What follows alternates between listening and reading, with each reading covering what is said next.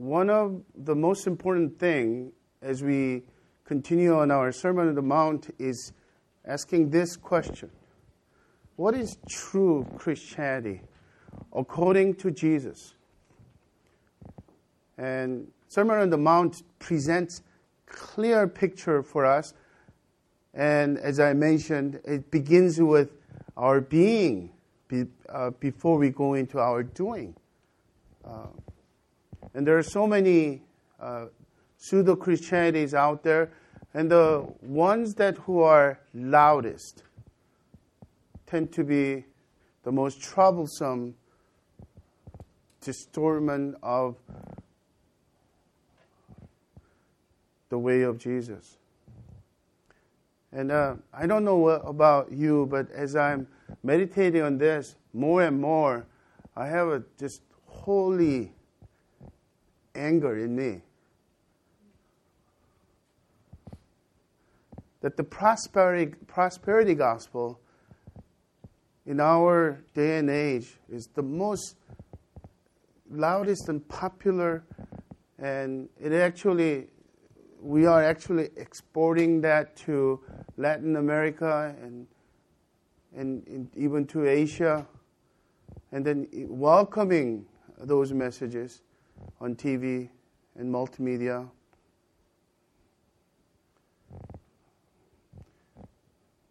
Let's practice discernment, not because our opinion is better than others or my opinion matters, but as we seek the guidance of the Spirit and Scripture, and let's be mindful to be guided what Jesus is saying.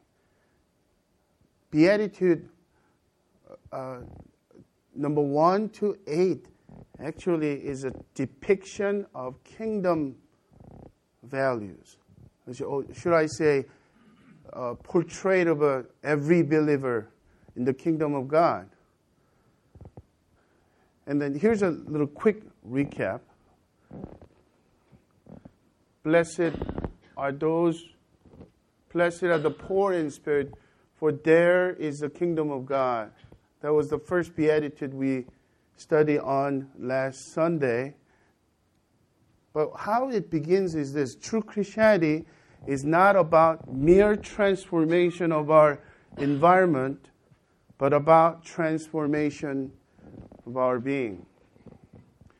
I intentionally put the word true Christianity for us to think about the big picture of that. But maybe more closer day-to-day language, when you think about, as a Christian, what is salvation? What is going to heaven look like?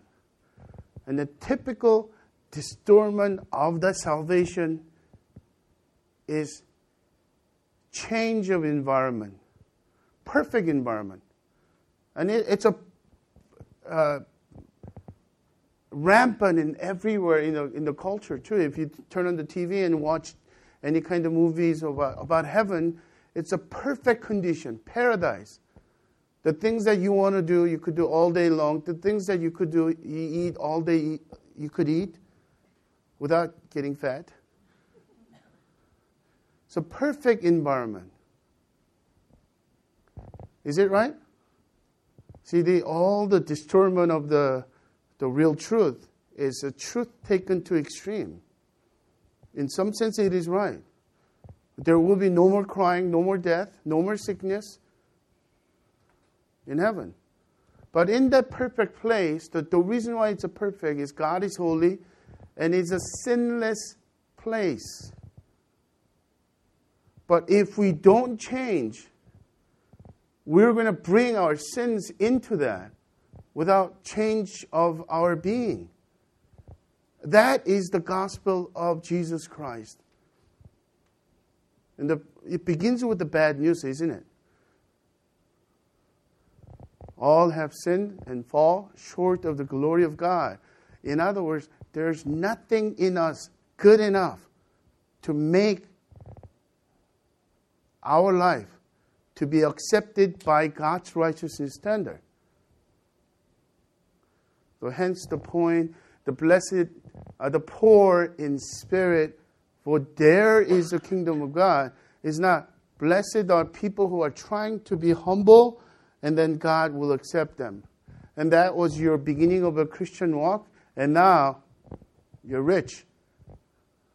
No, the blessed are the poor in spirit is to realize who you are. Who we really are in front of God is nothing. Our self-righteousness, like the ones that the Pharisees had, is a dirty rags to God. So think about this. What is Christianity is all about is not so much about, although it includes change of environment, our environment, but essentially it's a change of our being. That is why it begins with inner transformation. Number two, the transformation of our being begins with acute realization of our spiritual bankruptcy, which empties out all self-righteousness and self-reliance within us. Do you realize this? This first beatitude is most offensive axiom to the unbelieving world. The main pulsating word, the concept of strength in America is self-reliance. Believe in yourself. And Jesus is saying, your best and your belief is not good enough.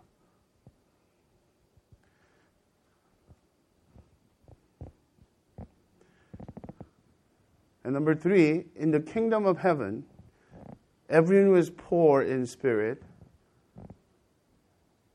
And this is the point that I think we need to cling on to even more as we continue through the Sermon on the Mount. Because only continual emptiness can receive continual feeling of God's grace. Lest we think that in the beginning of becoming a Christian, we needed to acknowledge our sinfulness. And I was bad, I was lost, and I was doing all this. But now, I cleaned up my act. But if you are having that sense of righteousness because of who you are missing the whole point of Jesus' gospel. So in some sense, this could be our spiritual audit.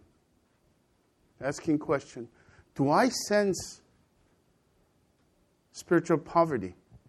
Beggar-like poverty. It's not a little lacking anything. It's a completely resourceless. You don't have a dime or penny spiritually. You don't have a resource.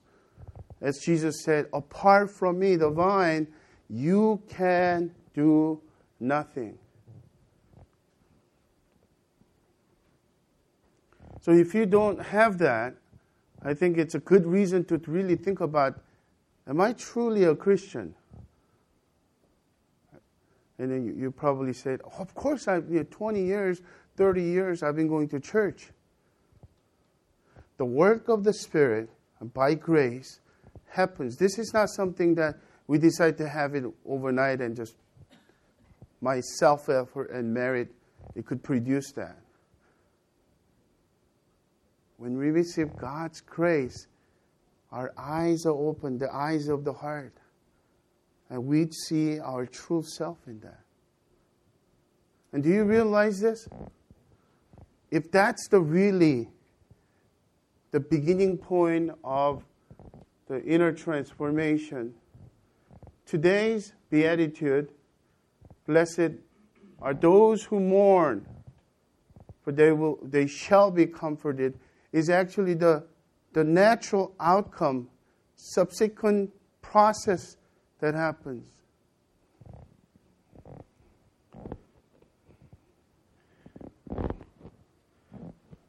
The poor in spirit, is the beginning point, mere beginning point, and in the sense that there is a progression to that. And the first 4, once again, is God is working on us, sanctifying us in terms of emptying false righteousness. The second line, the 4, less 4, is actually filling of imputed righteousness of Christ and what that looks like in terms of fruitfulness. When we are poor in spirit, we will be merciful because we know our own spiritual bankruptcy. When we are mourning for our sinfulness, our depravity, we will be able to have an utter sincereness of heart, which is a purity of heart, and so on. Just like last Sunday, the first thing we need to do is take a look at what does it mean, what does it not mean when Jesus said, "Blessed are those who mourn." What kind of mourning is this? Have you heard this? Sometimes when you go to funeral, you hear this passage.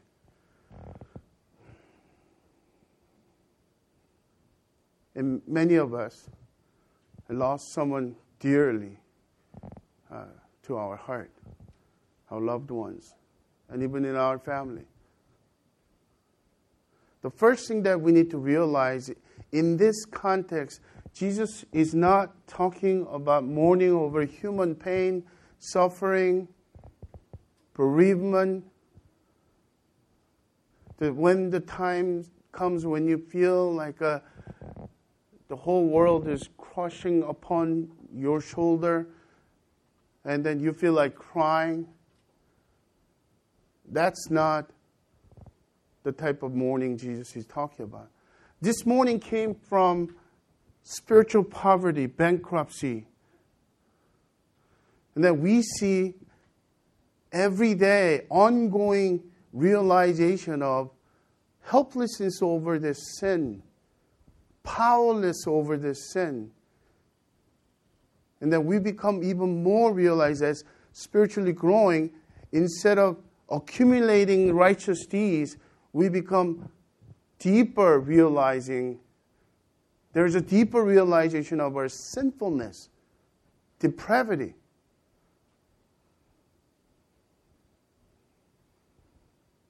That's actually spiritual wisdom. The more you become aware of your sinfulness, instead of depending on your own wisdom, depending on your religious practices, you become utterly dependent on God daily. And let's once again realize it's not when you are beginning of your Christian life, but nowadays, even coming next week, continuous realization, deeper realization, and your confession of spiritual poverty will naturally lead to contrition of your heart, grieving, groaning heart. So what does it mean then? It means to mourn over sin and its ramification. And as I mentioned, this is a natural flow or a subsequent follow-through from the being poor in the spirit. And it is a godly sorrow as opposed to the sinful sorrow. There are sinful sorrows as if we become unaware of it. But if you think about Amnon, who was filled with loss in the Old Testament because of this half-sister. And because of, in our days, when you think about in living in Orange County, let's say you really wanted this house or you really wanted this car, half jokingly, but in the half-joking sense, there's a truthfulness in that too. People are wailing over not having that. That's sinful wailing, sinful mourning. But godly mourning is when you begin to realize how God sees your life and how God sees your sins. And no longer we can shrug our shoulder and move on.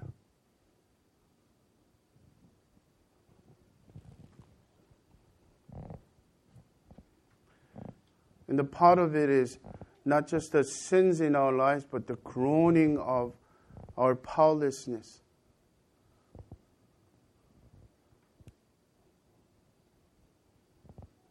This much is true.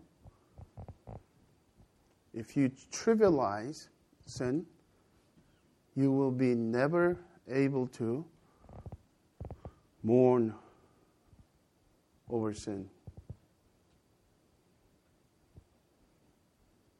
So we are living in the culture of trivialization of all kinds of sins. And we don't even use the word sin anymore. Misstep, my junk, my bad.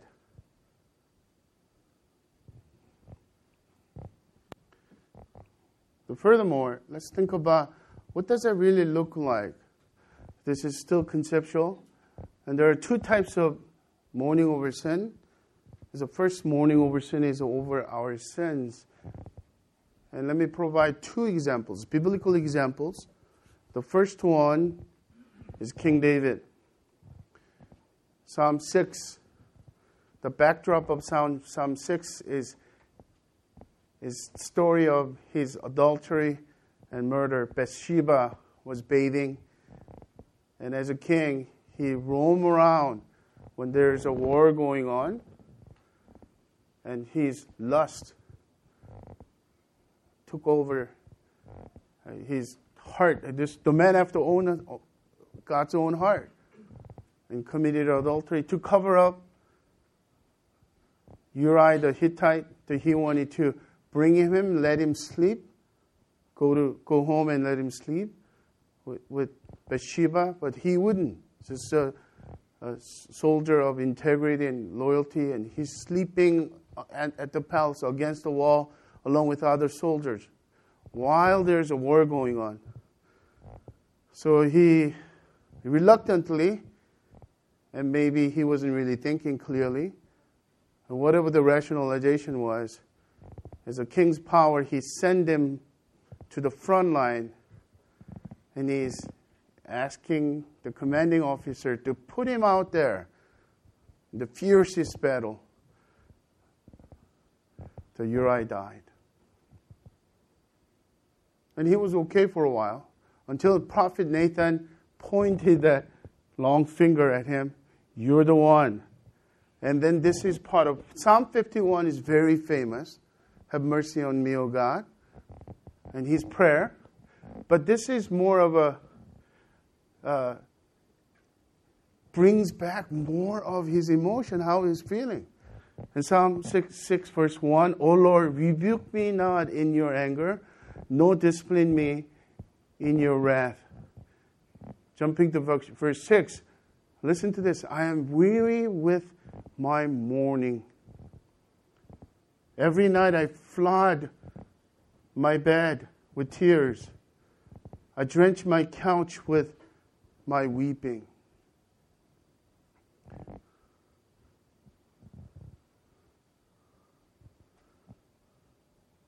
When there is a God's grace of opening his eyes to see his sin the way God sees, and of course, a little bit of exaggeration in terms of hyperbole, but he was weeping so much that his entire bed was wet.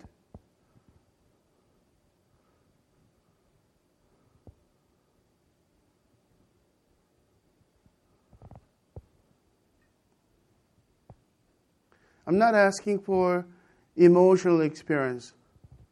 But do you remember the moment that God's grace come upon you and touched your heart and you were horrified about your sins? The mourning was natural for you? And true Christians have that experience. Not necessarily how much you cried and how long you cried, or was it dim room, or was it the campfire, or was it music playing background?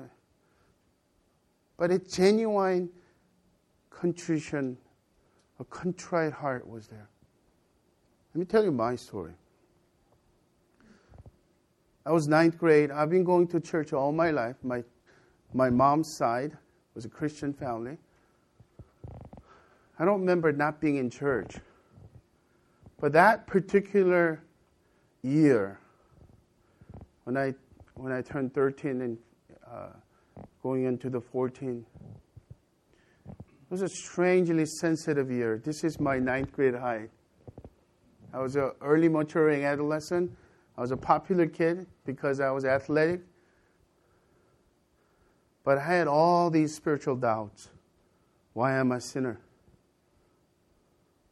And there was a retreat at church. And then during the retreat, the first night, the preacher was speaking. I don't remember what preacher's name was or whatnot. All I clearly remember was when he preached that God is light.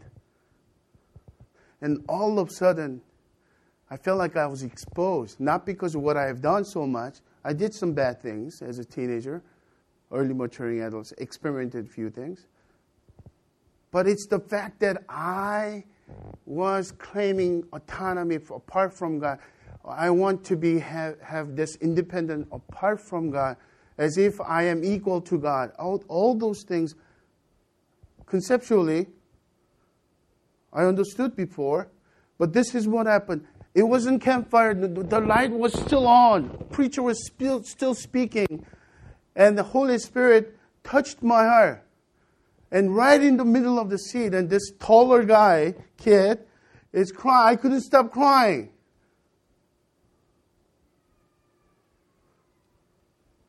There was an aching in my heart.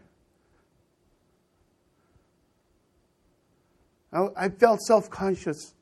And I tried so hard to stop crying. And the kids begin to notice that I'm...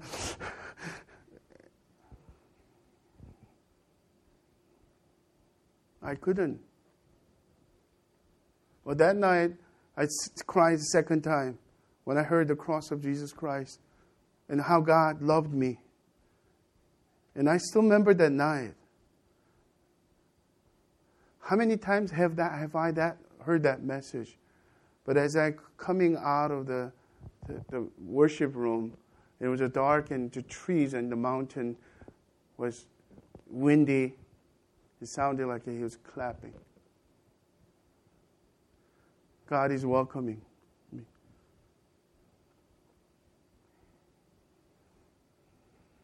So I pray, even as I speak today, that our community will be touched by the grace of God. Holy Spirit will reveal in the way that we will be opened. Our eyes will be opened. The things that we used to trivialize. Apostle Paul is on a more internal way. In Romans 7, verse 24 to 25, we're actually starting with verse 18. I changed that a bit. 18, 19, and 24. Listen to this. For I know that nothing good dwells in me, that is in my flesh. For I have the desire to do what is right, but not the ability to carry it out. For I do not do the good I want, but the evil I do not want is what I keep on doing. Wretched man that I am, who will deliver me from this body of death? Of course, this is one of the most controversial passage and text But I believe, very straightforwardly from your pastor, I think this is a very mature stage of Christian life for Paul. This was not non-Christian Paul. He was trying to obey God's law. But any effort that he does, it will reveal more sin. Have you ever done that? When you listen to the message or read the Bible, and for the first time it's like, okay, I'm going to love the people around you, starting with my house, my family, the close co-workers. The moment that you really decide that you will find out how incapable you are. Until then, you think that you have a full of love because you don't hate anyone.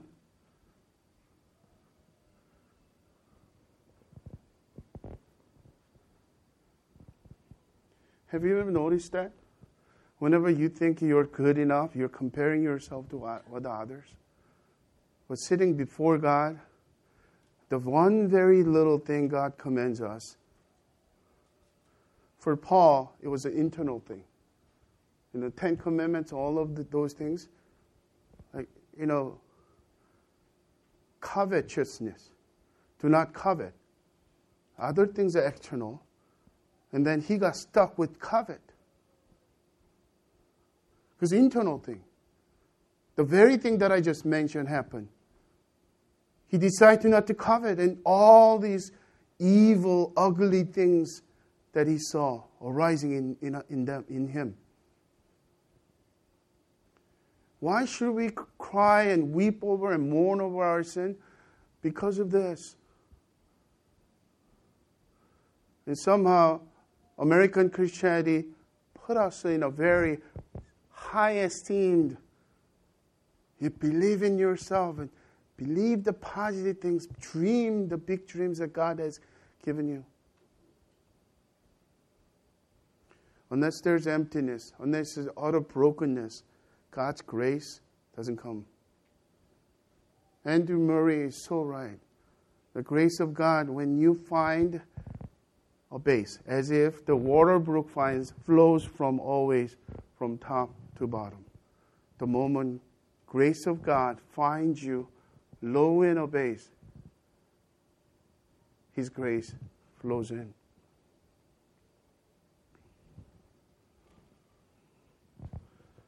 The second type mourning, or before that, remember the theme of the whole Sermon on the Mount is Christian counterculture. Do not be like them. And not only from the secular world, but also to the religious world, nominal Christians and church culture as well. So what's the counterculture here? The world is saying, sin? What's sin? Deny it, rationalize it, blame others for it. When it all fails, trivialize it. Jesus is saying, you are blessed when you weep over your sins, because that very deep contrition will bring you God's comfort of forgiveness and love. Joy begins here when you experience God's forgiveness and love on a day-to-day basis. Second type of mourning is mourning over others' sin. Prophet Jeremiah, his nickname is a weeping prophet, crybaby of the Old Testament. And I can hardly imagine his role in day-to-day. A lot of other prophets are given the role. So God's command is, the day of the Lord is coming. Repent. If you repent, God will deliver you. Oh, that's a still very hopeful message. Like Jonah's role was that too. But Jeremiah, tell them they're going to perish. Tell them to give in to the captives. And there are false prophets, patriot prophets. You know what they're saying? God is with us. God will never make that happen to us. His dwelling place, the Jerusalem, the city of David is right here. So what do you think people did? They persecuted him. They were trying to kill him too. But amidst of all that, Jeremiah, grappled by the God's grace, he's crying. He's weeping for his nation, for the people whom God has chosen, and the depravity and hopelessness of their state. In Jeremiah 9:1, he says, "Oh, that my head were waters, and my eyes a fountain of tears, that I might weep day and night for the slain of the daughter of my people." Have you ever done that? It's not your fault, and it's not even your child. Because we have a special law for our children. But let's say your friends or your parents or your long-distance relatives or your college roommate, and they're going astray from sin, going astray from God, and they're living in sin, and they become more hardened in their hearts. This is a time to mourn for them.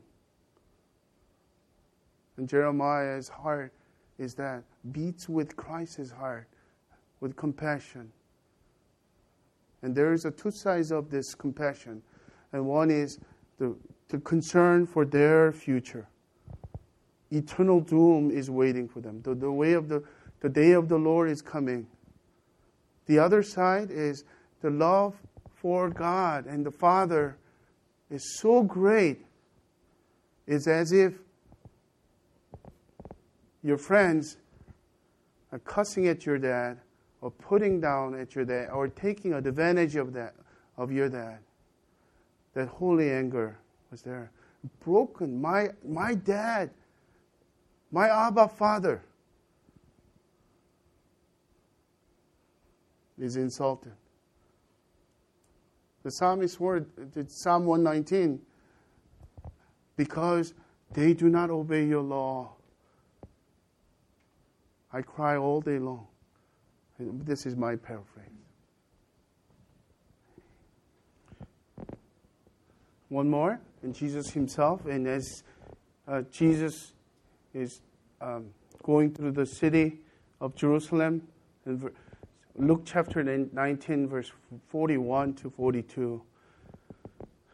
When he drew near and saw the city of Jerusalem, he wept over it and saying, "Would that you, even you, had known on this day the things that make for peace.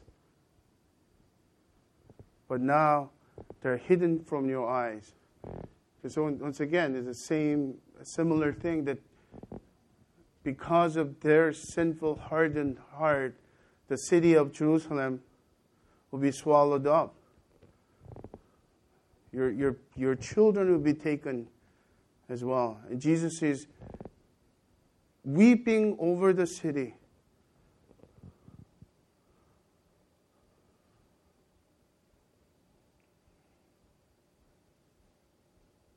This is so foreign to us, strange to us. Why? Because the world is saying, why let others' sin affect you? Forget it. Stay away from their troubles. They made their own best, and they have to live in it. Let them live and lie in it. Mind your own business. But Jesus is saying, loving others genuinely means to care for them enough to feel the pain of their sins and to mourn over their sins that break God's heart.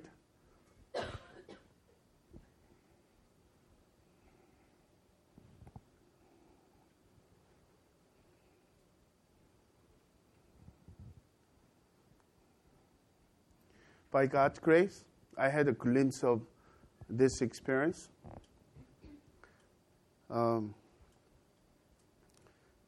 Back in college day, and so I'm working with Campus Ministry, Campus Crusade for Christ. Now it's called Cru. I still remember I'm praying for my friends.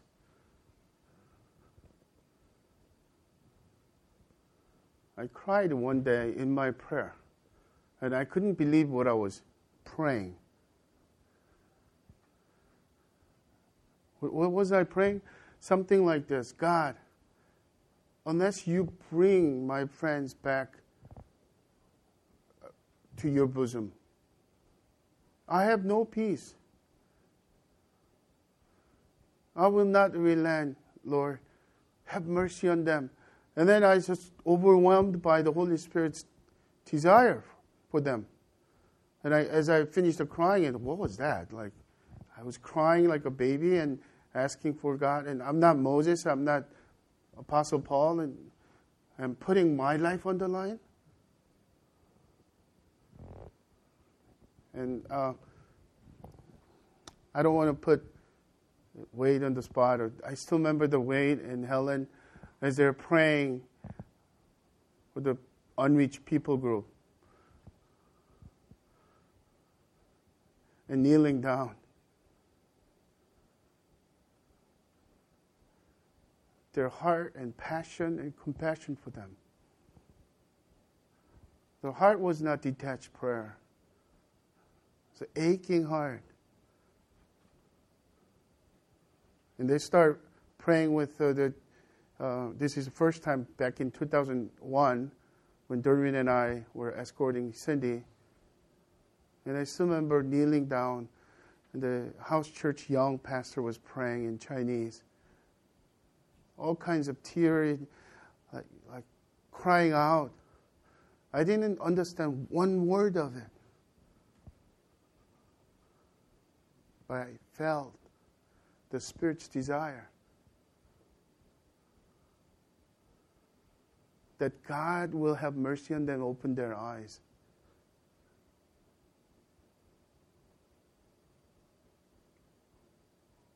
The spiritual audit. When you look at the United States, where we are morally, in terms of society, the health of the nation, are you concerned? Of course, we are all concerned. But what comes first? Blaming, shifting, or criticizing one party or the other? Does that break your heart? Because our Father is offended, insulted, forgotten. We become an adulterous nation. And at the heart of it, it's not really the liberals or the politicians, but at the condition of church. If we become what Christ calls us to be, salt and light,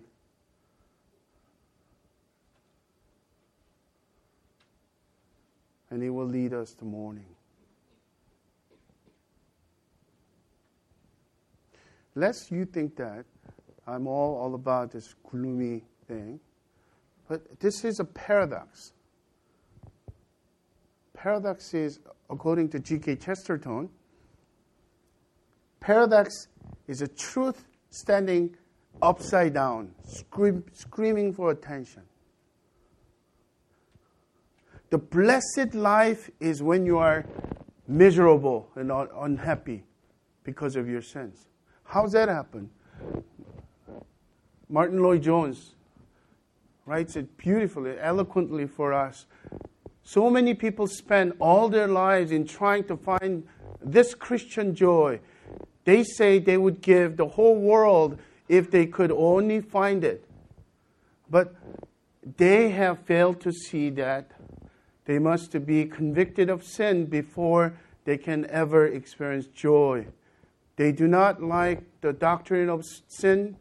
They dislike it intensely, and they object to its being preached. They want joy apart from the conviction of sin, but that is impossible. It can never be obtained. Those who are going to be converted and who wish to be truly happy and blessed are those who first of all mourn. And I will add, along with Lloyd Jones here, not only our conversion process. If your life, Christian life, is dull, numbness, the word numbness describes you how you feel day to day in your Christian walk. We ought to pay attention to this. It begins with mourning that leads to joy. And this is a continuous mourning, continuous receiving joy. As the first Beatitude says, about continual emptiness for continued feeling.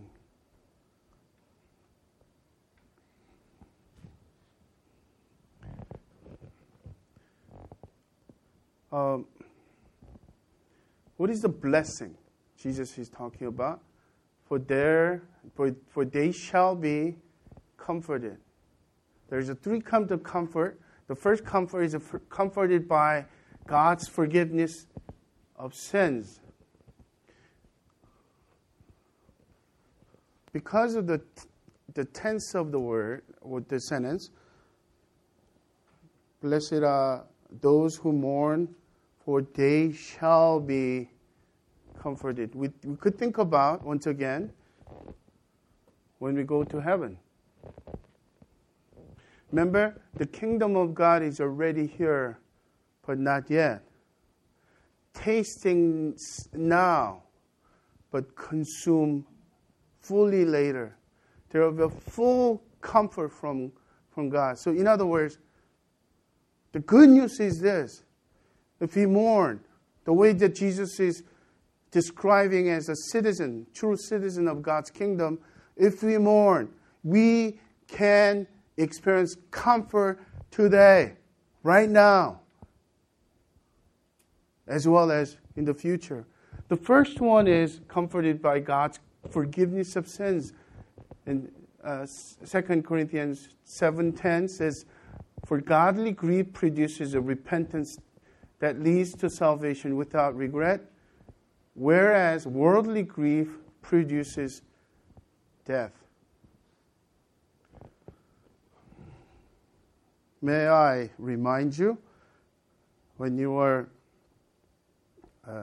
using my example, when I was stubborn about my being right, in terms of my conflict with my wife, and usually I'm the only one, I'm the first one, says I'm sorry. So this time on, I'm going to wait until I will never go to her until she comes to me and says, I'm going to be a man. Believe me, there's a strange sense of power that I'm going, as I'm doing that, I feel powerful. I feel actually okay. I don't feel needy. I don't need her. But what is beginning to worry is that, the color of my heart changes. It gets hardened. Scary hardened. I still remember a few weeks ago, baby, I cannot live without you. Now he's like, I don't need you. Go away. I don't need you. So there's a in spite of the ugly side of sin, there's a sweetness of sin, being stubborn and unbroken in my own heart.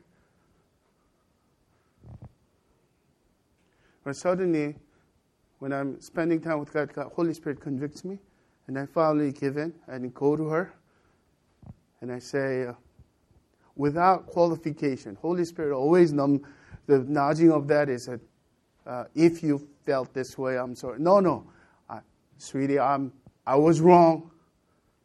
I have sinned this way. Would you please forgive me? Of course, she's ready, and she's responding. I mean, the split second of that, I sense this flow of God's grace. You know what I'm talking about. And all of a sudden, you're hungry because you now have appetite to eat.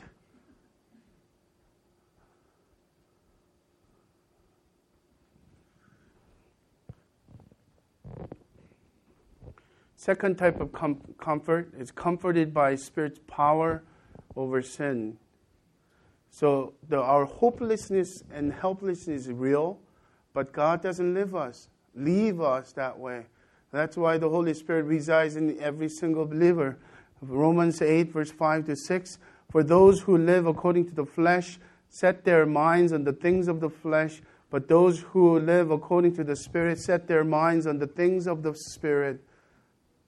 For to set the mind on the flesh is death, but to set the mind on the Spirit is life and peace.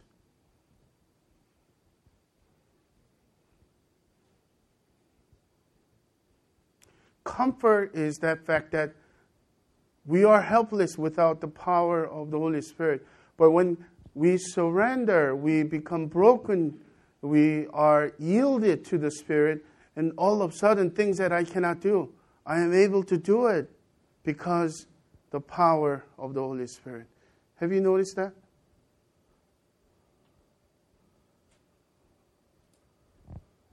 And even this coming week, there will be a prompting, small voice of the Holy Spirit. Do not put it out. And if you childlike, like Irina did, obey, and you will sense supernatural power. And not only comfort, the joy comes.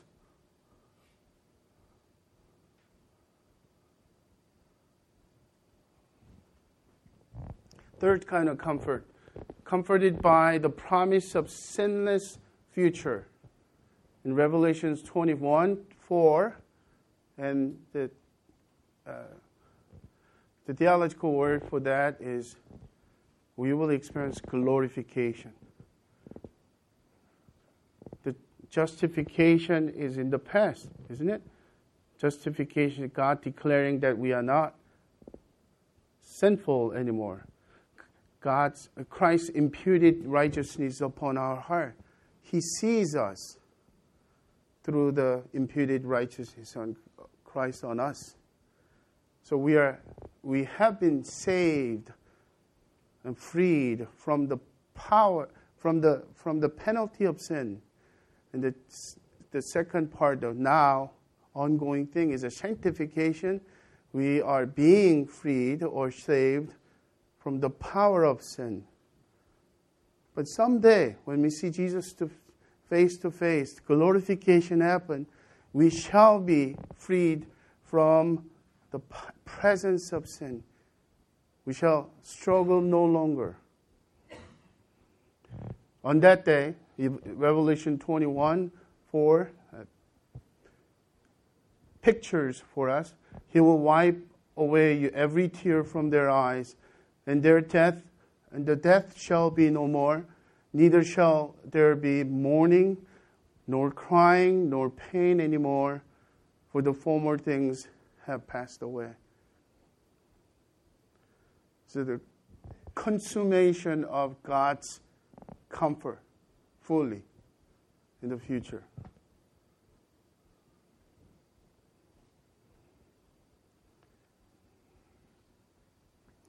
There's two things I want to do. I think it's clear enough for us. The first thing I want to do is maybe we could think about what now application. How do we live out the beatitude?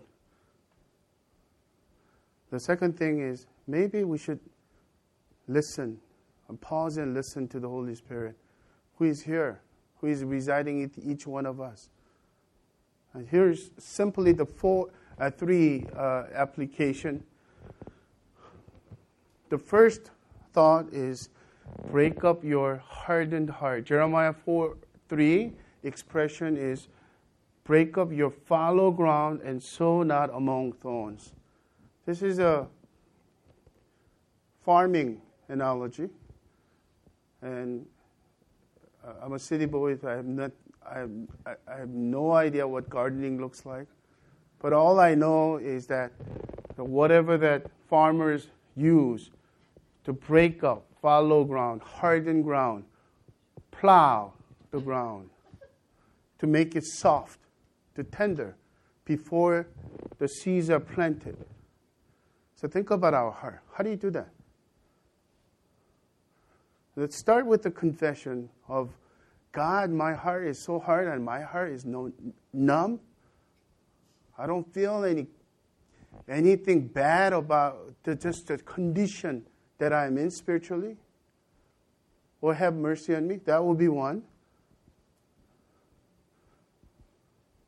And what the psalmist is doing is something that we should do, to command our soul and declare war on our hearts. If necessary, we should fast without telling anyone.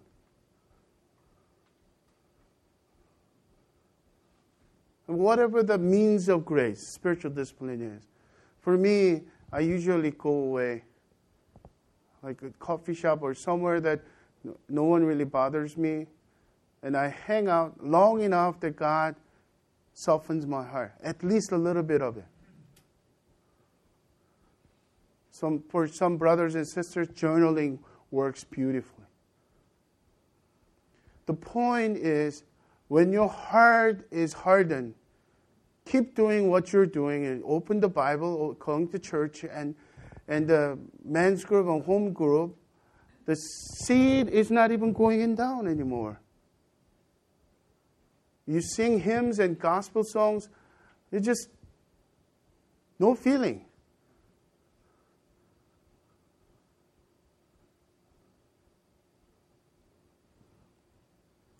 The second thing is, we can't do it, so ask God to convict your heart. Along with King David in Psalm 139. Search my heart, O God, and see if there is any wicked, grievous way in me. Could you try that? Holy Spirit will bring up things to you. Do not reject, everything else but not that. And third and last one is draw near to God in brokenness.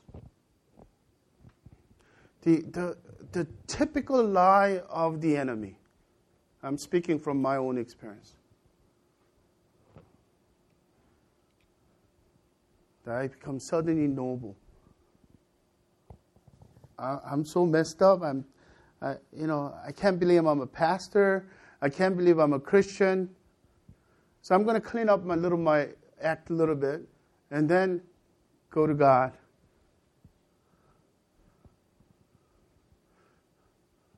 It's irrational.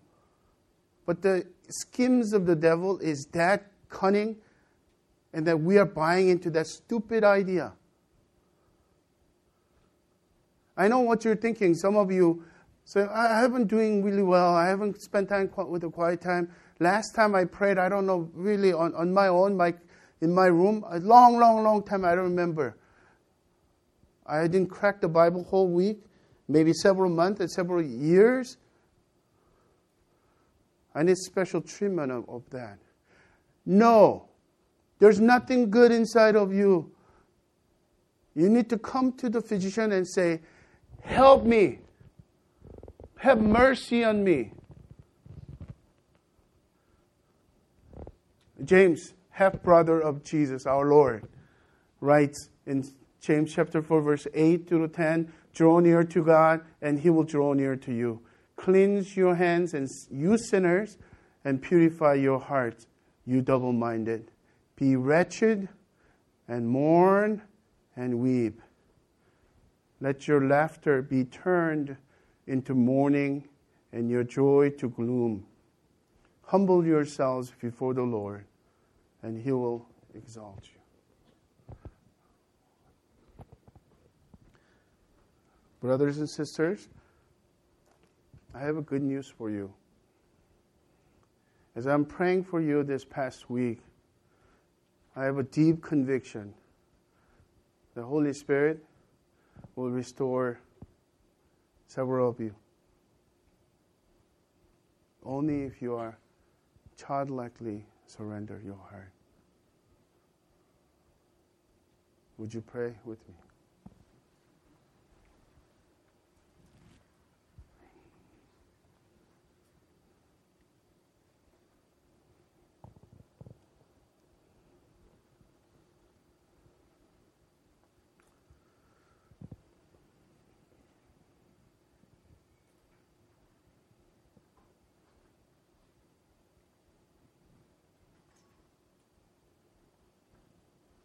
Dear Lord Jesus, and thank you for this paradox of spiritual truth. And thank you that the very thing is your work, that you have began a good work in us, that it is not entirely up to us. But Lord, would you allow your grace to fall upon us, our church, and the people who are sitting in this room. I pray that you will open the eyes of our hearts to be able to see the sins that breaks your heart in our attitude, in our posture, as well as in our deeds.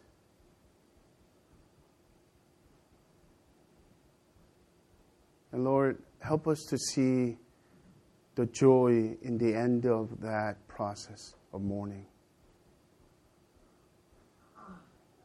Joy that is supernatural, joy that is unspeakable, joy that is only comes from the Heavenly Father who loves us and forgives us, and who promises a hope of the sinless world in the future.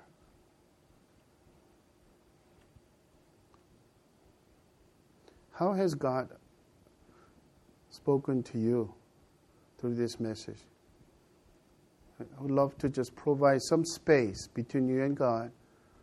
And like I said, don't say, I'm going to clean up and come back to you. Whatever that comes to your mind, and confess, surrender, and draw near to God.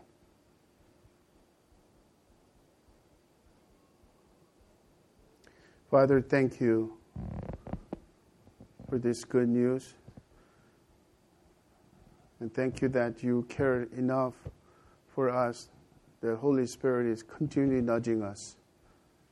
I pray for our church that you will keep us closer to your bosom. And as we draw near to you, Father, thank you for the truth that you will draw near to us. Have mercy on us and our church. And in the name of our Lord Jesus and through the blood of Christ, we give you our hearts and our all, and giving you praise. In the name of the Father, of the Son, of the Holy Spirit. Amen.